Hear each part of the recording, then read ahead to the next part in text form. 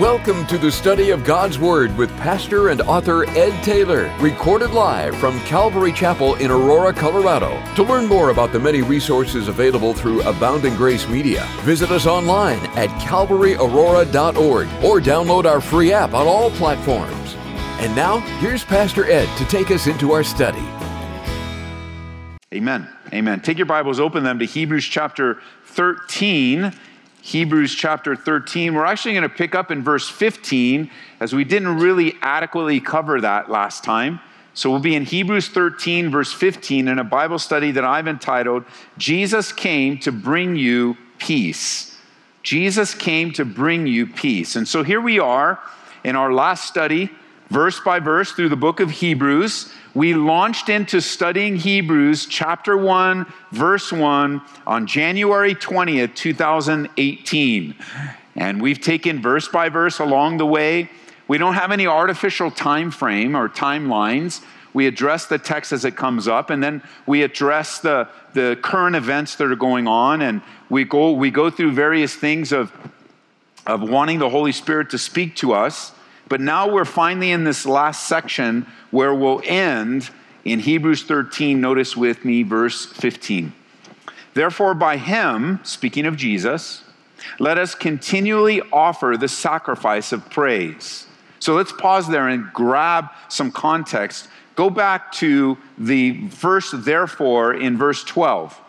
You notice, therefore, Jesus also, that he might sanctify the people with his own blood, he suffered outside the gate. So there's a conclusion there. Then he comes to another conclusion. Because of what Jesus did, and that word therefore, you can always replace the word therefore with this phrase, because of. Because of. So when you look at it, you go, because of what you just read, then you now, let's go forth to him outside the camp, bearing his reproach. Remember, we learned last time, as believers, we're really the outsiders. We're not the insiders of culture.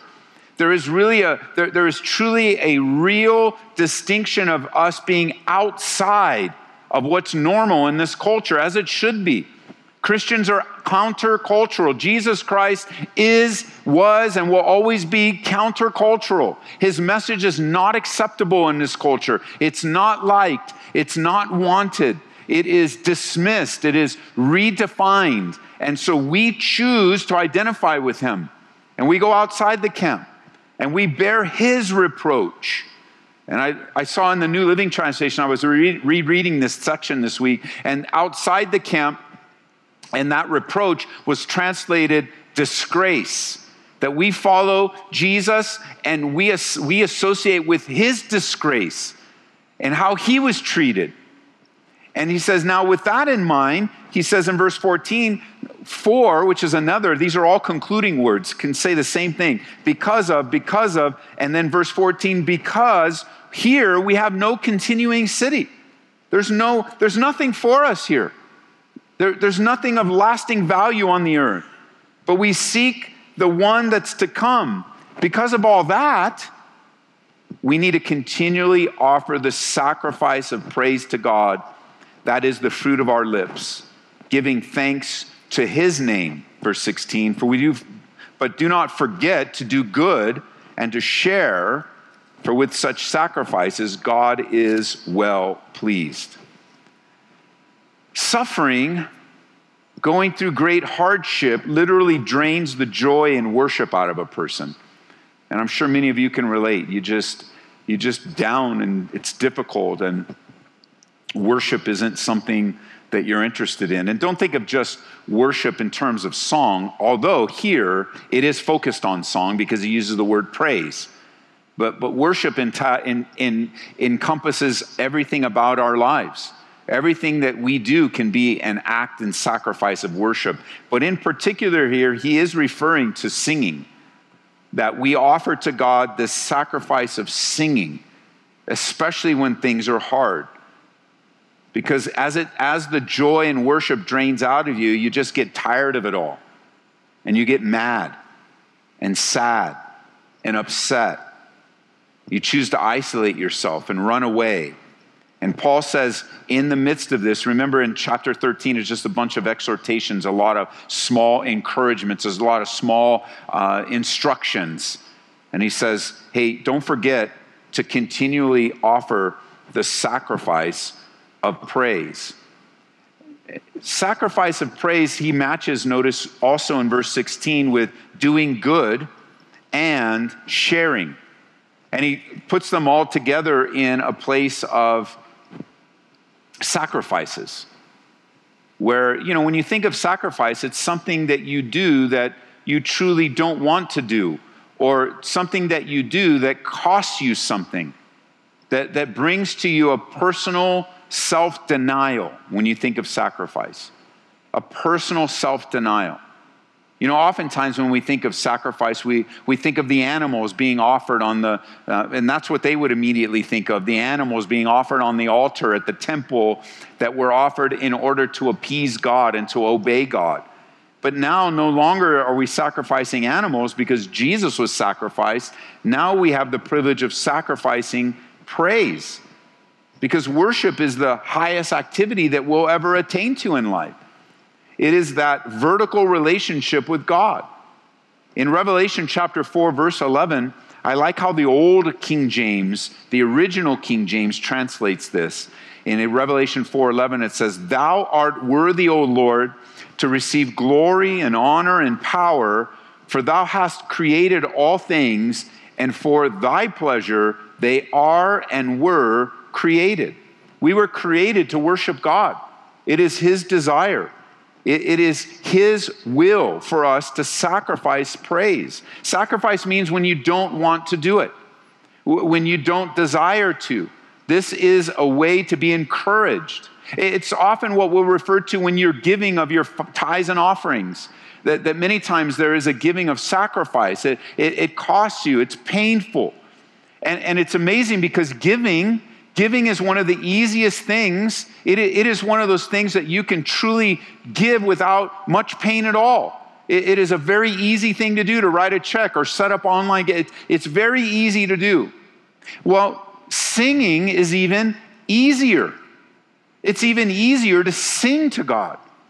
But it requires you to deny yourself in those times when you're under great weight of pain and sorrow and difficulty.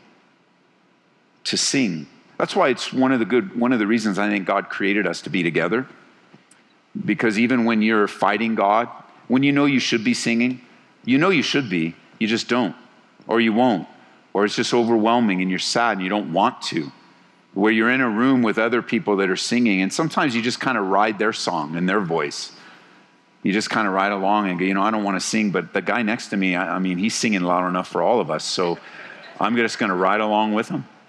And it's okay to do that. But all along the way, that's intended to be an encouragement to you, that you too can be the voice to encourage someone else. And then there's a voice added to a voice, added to a voice, and before you know it, the room is filled with encouragement. It's one of the reasons why we have brought back to our church services, the reading out loud of the Bible together. Because it's just so encouraging to hear the Bible read out loud by the brother next to you and the sister behind you, where the Word of God fills the room, but it also fills our hearts. And doing good. You really want to get out of your funk that you're in right now and out of the difficulty, start doing good. Offer the sacrifice of praise and start doing good and sharing what you have. It's so counterintuitive. In tough times, we begin to just circle around everything that we have and that we are, and we start to self-protect ourselves, and it just makes things worse. Today, right now, you'll have an opportunity in just a few moments to sing again. Offer the sacrifice. Obey God. As deep and as difficult, even if you're online right now or listening on the radio, offer to God, obey him. Let him meet you in that place of obedience. And then choose to do good and to share with what you have. Don't hoard it, but give it away as unto the Lord. As we have been talking, be the church and allow him to use you. Notice verse 17 we covered, but it's worth reading for the context. Obey those who rule over you. Be submissive, for they watch out for your souls as those who must give account. Let them do so with joy and not with grief, for that would be unprofitable for you. So we covered that in a couple studies. Those are available. I'd encourage you to pick those up on the app or on the website. Verse 18, pray for us, for we are confident that we have a good conscience in all things, desiring to live honorably. But I especially urge you to do this, that I might be restored to you the sooner. Now, may the God of peace, who brought up our Lord Jesus from the dead, that great shepherd of the sheep, through the blood of the everlasting covenant, make you complete in every good work to do his will, working in you what is well-pleasing in his sight, through Jesus Christ, to whom be glory forever and ever. Amen. And I appeal to you, brethren, bear with the word of exhortation, for I have written to you in few words. Know that our brother Timothy has been set free, with whom I shall see you if he comes shortly. Greet all those who rule over you, and all the saints. Those from Italy greet you. Grace be with you all. Amen. I'm sure this hasn't been an easy letter for the first century Hebrew believers to receive. It has been a strong exhortation of a letter. It's been filled with strong warnings. And you don't expect strong warnings when you're suffering. But remember, when you're suffering, when you're doubting, when you're wrestling with things, you're in a vulnerable place. And while God may send you a brother or sister to encourage you, you have to expect that God will send you someone that will exhort you, that will look you in the eye and say, this is not the way you should go. These are not the decisions you should make. You consider God high and lifted up. Remember what you've been taught. And you can go through the entirety of the book of Hebrews and just like, wait a minute. Don't you know how hard it is? Don't you know what I've lost? Don't you know what we're going through? And you can hear along the way. I'm certain for many of you, whatever time you've been with us through the book of Hebrews, it hasn't been easy for you either. Where you're thinking, and even then, what did he do? A couple of times he took them into deep controversial doctrines. He goes, here's one of your problems. You don't believe right. That's your problem. You don't have the right belief. So let's sort out your right beliefs, because Paul knew that if you have the right beliefs, then you'll behave properly. So what does Paul say? He says in verse 22, he says, hey, I appeal to you, would you just bear with this word of exhortation? Stick with me. And he says, it's kind of comical, I've written to you in a few words. I don't know what a few words means to him, but that seemed like a lot of words in the book of Hebrews. But he's like, hey, I could have said, it's like he's saying, I could have said much more. I could have said so much more to you, but I think what I've shared is enough. It was a hard letter to receive. You got wavering, wandering, backsliding, ready to give it all up people that are already vulnerable. And they receive a letter that's strongly worded. A strongly worded letter, a correction. And who likes correction? Especially when you're already ready to throw in the towel anyway. You wouldn't expect to be corrected, but correction is a part of good, solid friendship. And notice back in verse 18, he says, I want you to pray for us. I want you to pray for us. After all that he said, he sends them into prayer. And he says, pray for us because we're confident that we are living with a good conscience. There's a confidence in what Paul wrote, what the author wrote here, that I did so with my conscience clean. And it's a good thing to be able to look you in the eye and say, my conscience is clean. I'm not hiding anything. I'm not holding back anything. I have a confidence because I was obedient. And not only that, he says, I have a conscience that's in all things desiring to live honorably. I have a clean conscience for the moment, but I intend to live with a clean conscience going forward. And let me just say, the best route, the best road to a clean conscience is honesty. Being honest with God, which leads to being honest with yourself, which leads to being honest with other ones. In 1 John, we actually learn that if we walk in the light as he is in the light, we have fellowship with one another. And the blood of Jesus Christ cleanses us from all sin. Walking in the light has that picture of honesty. Honesty leads to a clean conscience. And so Paul says he has one. And he's saying that he believes in prayer. Notice what he wanted to pray for. He says, I'm urging you, verse 19, that you pray so that I could come to you sooner. He really believes in the power of prayer. He's reminding them that prayer genuinely affects things. And he believes that if they pray for him, that he might be able to join them sooner than expected. That barriers will be taken out of the way. Doors would be opened. And we believe here, when we pray, when we seek the Father in the name of the Spirit, in the name of Jesus and the power of the Holy Spirit, that our prayers can affect things and change things. That God wants to change human government and natural law. He wants to exhibit miraculous works that would get our attention upon him. He wants to bring healing physically, emotionally, practically, medically. But one of the challenges when it comes to prayer, of course, is, well, then how does God do that? How does it work? And many of you are stuck right now in your prayer life because you're just like in your mind, whether you voice it or not, you're just demanding to know how. And so you may even email me, or you might call the radio, you might come after, how does prayer work? And I'll give you the answer. I don't know. I don't know. I don't have that explanation for you. It's one of the mysteries that God has held close to his chest, if you will. And instead, he just says, pray. Trust me. I don't understand all the dynamics of prayer, how God chooses to use it. I just know he does. And I know that God honors prayer. And I know that God uses prayer. And I've not only seen it in the Bible, but I've seen it in my own life. And that God will use prayer to draw me to him more than anything. That before the answer ever comes, he is the answer. And I'm drawn to trust him. And then he says in verse 20, now may the God of peace, I love that, the God of peace, to a group of people that are in turmoil, to a group of people that are worried, to a group of people that are flustered and wandering and worrying, he reminds them it's the God of peace. Don't forget, God has peace for you. And it's such an encouragement, a reminder. Not only is he a God of peace, but he's powerful. And he brought up the Lord Jesus from the dead. You guys think it's just a simple decision because you're going through great trials right now, but your faith in Jesus Christ is rooted in the power of the resurrection and the hope of the resurrection. Not only that, but you want to go away from verse 20, your great shepherd of the sheep.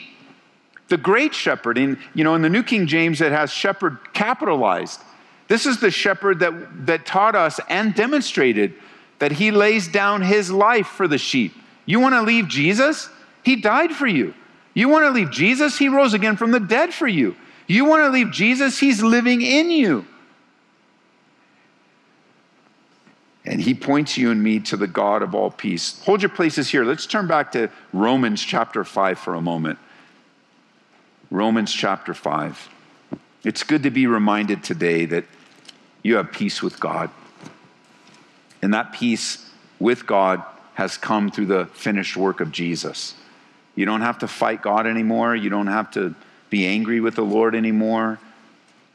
You can have a simple life with a clean conscience, filled with prayer, obedience, praising, doing good, sharing, and enjoying life. Notice verse 1 of chapter 5 of Romans. It says, therefore, having been justified by faith, we have peace with God through our Lord Jesus Christ, through whom also we have access by faith into this grace in which we stand, and we rejoice in hope of the glory of God. Do you notice that phrase in verse 1? We have peace with God. God has made peace with us. And those that have peace, verse 2, now have access to grace. You're able to stand and rejoice in the hope of the glory of God. And then he says in verse 3, not only that, but we also glory in our tribulations, knowing that tribulation produces perseverance, and perseverance character, and character hope. Now hope does not disappoint, because the love of God has been poured out in our hearts by the Holy Spirit that was given to us. Verse 6, for when we were still without strength, in due time, Christ died for the ungodly. For scarcely a righteous man will one die, yet perhaps for a good man someone would even dare to die. But God demonstrates his own love toward us in that while we were still sinners, Christ died for us. There's a lot to unpack there, but the emphasis here is your peace with God. The war with God is over. I mean, that's how the Bible describes you apart from Christ. Like perhaps you're here today and you aren't in relationship with God. You're upset with God. You maybe are an atheist and you came as a guest perhaps, or you're kind of curious, but you're really not interested in the things of God. You're just kind of enduring this time that we call our church service. Well, the Bible says you're more than just a visitor. You're at war with God. You've taken a position fighting God. You've taken a position in your life, in your belief system right now, that you want to continue to fight against your Creator, who loves you, gave his Son for you, that while you were without any strength, is how you're described now, God loves you and demonstrated his love to you by sending his Son Jesus into your life. I don't know if you've ever considered that you're at war with God. And you know, there's nothing pretty about war. Nothing. At the very worst, it devastates in the loss of life. And if you didn't lose your life, then you lose limbs. And cities and countries are destroyed because of war. Lives are ruined because of war. Minds are devastated. What we now call today PTSD has always been with us. Because the atrocities of war in the physical realm are horrific. They're horrific. But so too are the atrocities of war with God. It destroys lives. People will go their whole life just refusing to believe in God, refusing to agree with God, refusing to admit that God is who he says he is.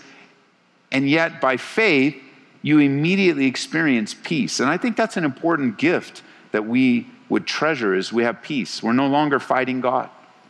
We're no longer striving. Or even more so, the Father, he has no record of wrong against you anymore. There is no resistance from God. You now have peace. Not only do you have peace with God, but it comes from the peace of God. You now can enjoy peace and rest. It encourages faith. You're not separated anymore. I think the word that best describes a person not at peace with God is troubled. Troubled. Just never really settled. And God wants you to be settled today. He wants you to enjoy his peace. Even if you're considering going backwards, even if you're considering throwing in the towel, even if you're considering turning your back on church, even if you've chosen now the route of deconstructing your faith, God wants you to enjoy peace. He wants you not to deconstruct your faith. He wants you to build your faith. He wants you to surrender in deeper ways. I mean, I want you to go backwards to the moment you were born again, when God reached to you and said, he accepts you as you are. That's pretty powerful. I have the privilege of declaring to you today that God accepts you as you are. He receives you as you are. There isn't anything that you could do to clean up your life to make you acceptable to God. He accepts you as you are. Now, maybe you've encountered Christians and churches along the way that haven't accepted you as you are. And they've actually pushed you away from taking deeper steps in your relationship with Jesus. I'm sorry about that. You've encountered the weakness of man. We remain weak in our lives. We continue to make mistakes. We continue to sin. And some have even adopted beliefs about God or theologies about God that have made them very judgmental. But when you get back to the root of who Jesus is, he accepts you as you are. I couldn't help but think last night of many examples in the life of Jesus, but I remember one in particular.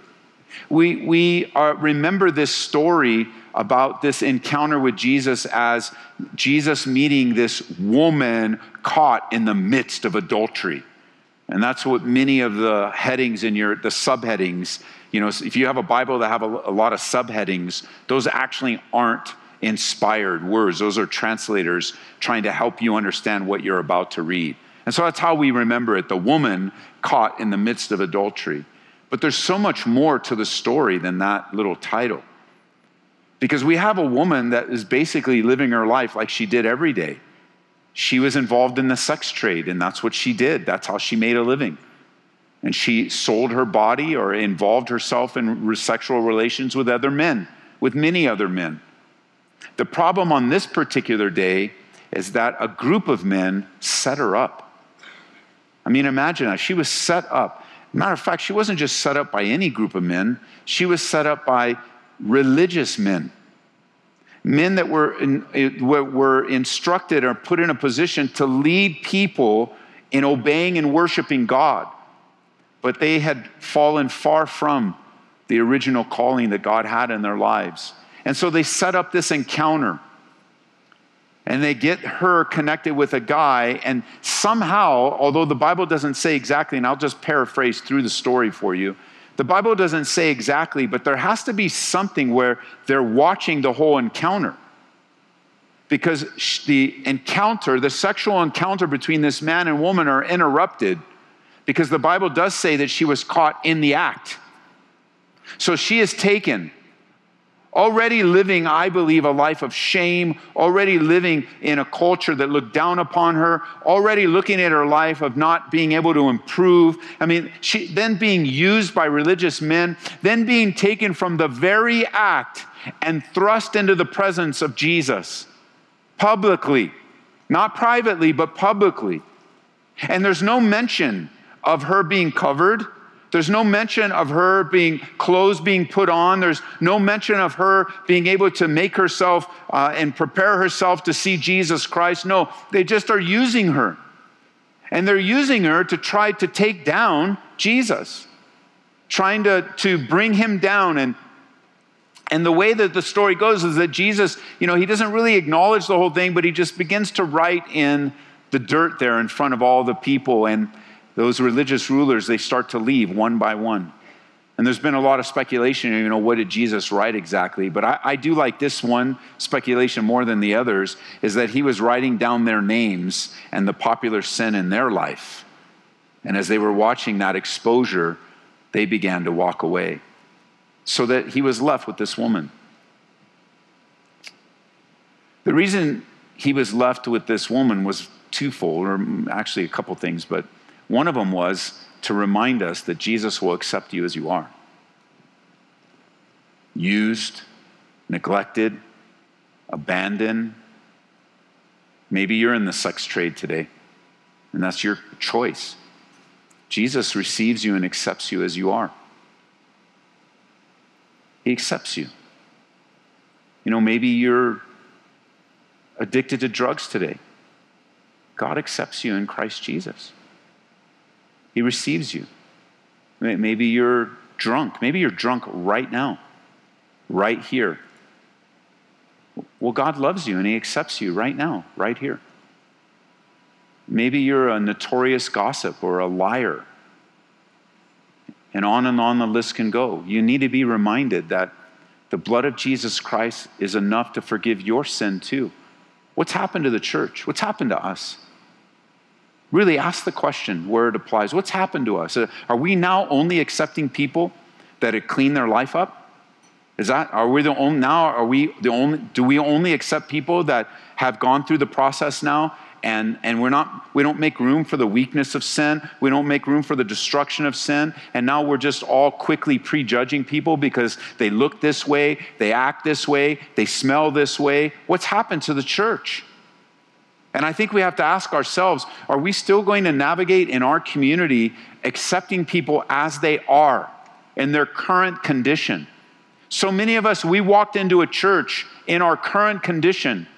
A friend came over to my house and he came into my house where sin ruled the day and gave me the message that God loved me and accepted me as I was.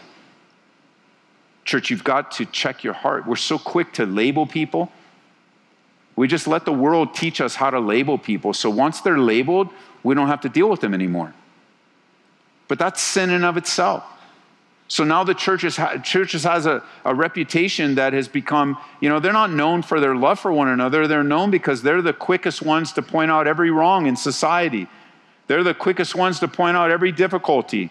They're the quickest ones to have that self-righteousness about them instead of being on the highways and the byways, compelling people to come to the Lord. But it starts with acceptance. We need to accept people in their current condition. Listen, don't misunderstand me. Easily you could walk down the path and go, wait a minute, Ed, doesn't the blood of Jesus Christ matter? It does. Doesn't the cross of Christ matter? It does. Doesn't God want to change lives? He does. But unfortunately now people have to get through us. And we need to make a way for people to come to the cross and cease this prejudgment of people's lives. Have you forgotten where you've come from? Have you forgotten the condition of your life apart from Christ? It's very difficult for me to forget. Memories plague me almost every day of my life of my past. And I in one way, don't ever want to forget what God delivered me from. Because that's the very gateway. I want to help people see that they too can experience peace with God. That God will deliver them. That woman, back to the Bible story, that woman, Jesus made it really clear. He says to the gal, where are your accusers? I don't know, they're gone. Well, neither do I. And what did he tell her? Go and sin no more. And that's God's word to you today. Go and sin no more. See, the acceptance of you isn't approval of sin. Because sin will wreck your life.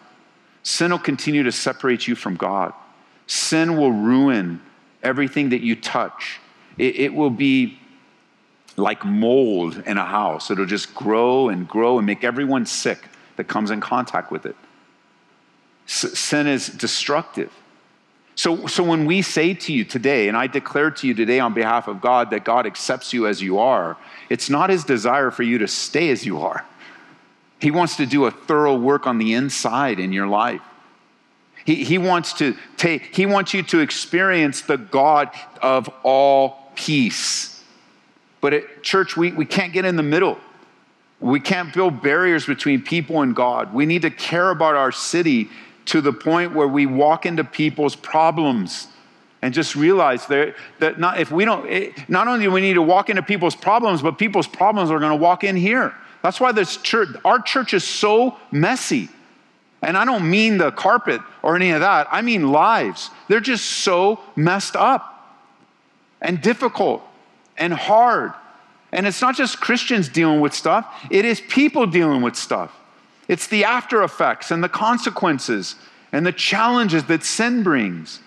We're not just this little holy huddle where, nobody else can get in because we're already here. No, we want to compel people you're welcome here. Maybe you're listening on the radio, you're listening, watching online, you're welcome here. You're welcome to join this community of believers. We want you to be a believer. You have to understand, though, when you come into a community of believers like this, we're not going to lie to you. I'm not going to lie to you. The behavior that you're in, that you know intrinsically is not right, God agrees with you it's not right. It's so not right that the sacrifice of the great shepherd had to die on your behalf. And if you continue to live in your sin, right? We accept you as you are, but if you continue to live that way apart from God, you will spend eternity separated from God. Sometimes you'll hear that referred to as you'll spend forever in hell. But there's actually other words in the Bible to describe that, like the lake of fire, like Gehenna. As real as heaven is, everybody wants to go to heaven. Everybody generally in the world believes in heaven. But for heaven to be real, hell has to be real too. They go together. Not everybody's going to get into heaven. Not everyone's going to enjoy. Listen, one person put it this way, like if you don't want to live for God right now, what makes you think you're going to change your mind? You won't. God will give you the desire of your heart, not only now, but for all eternity. And as believers in Jesus, we need to be walking with the gospel. We need to allow stepping into the messy parts of lives. We need to build trust in someone that they will hear us and receive from us. And you know, that trust is built through genuine agape love. That we would truly love people. And that's where he closes this whole letter off in Hebrews, the God of all peace, the power of the resurrection of Jesus Christ. How he reconciled and brought people back. How in verse 21, he wants, even in the midst of your mess, make you complete in every good work, to do his will, working in you what is well-pleasing in his sight. Verse 23 says, know that our brother Timothy has been set free. Timothy got out of jail. Whatever happened to Timothy, he's been set free. And notice, he's going to come with me. Like, he was set free so that he could continue to serve God. And that's how it is with your life. You're set free so you can serve God. You've been set free. Maybe you got out of jail. Well, you got out of jail to serve God. Maybe you got out of the prison of addiction, you prison of diva, whatever it is, you've been saved to serve God, just like Timothy. He wasn't set free so he can just rest. He was set free to serve the Lord. And then in verse 24, say hello to everyone. People from Italy greet you. Grace be with you all. Amen and amen. And God wants you to experience his peace.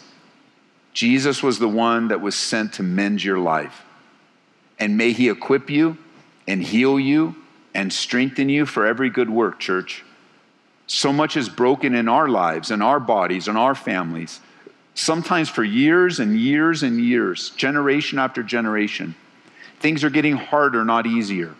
But listen, no medication, no alcohol, no marijuana, no opioid, no psychologist has the ability to mend your life.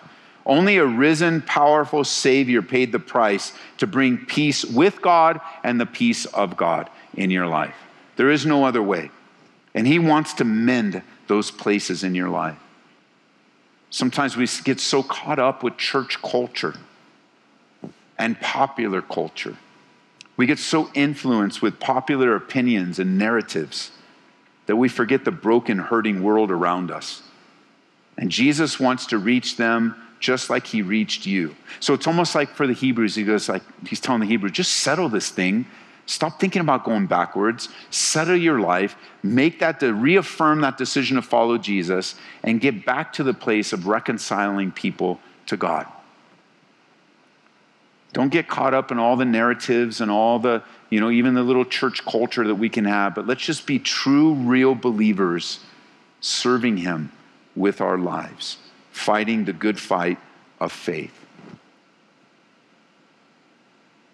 Let's end here. Would you turn over to Nehemiah? As the worship team will come back up, we're going to have a time of communion this afternoon. Would you turn back to Nehemiah in the Old Testament, chapter 4? Such an encouraging verse to us. In verse 13 of chapter 4, Nehemiah, there's discouragement among the people. There is difficulty. There are enemies coming against them. And Nehemiah stands up and he says, well, first it shows us what he did. Therefore, I positioned men behind the lower parts of the wall at the openings. I set the people according to their families with their swords and their spears and their bows. And I looked, he says in verse 14, and arose and said to the nobles and to the leaders and to the rest of the people, do not be afraid of them. Remember the Lord, great and awesome. Fight for your brethren, your sons, your daughters, your wives, and your houses. And that's the word of the Lord to us today.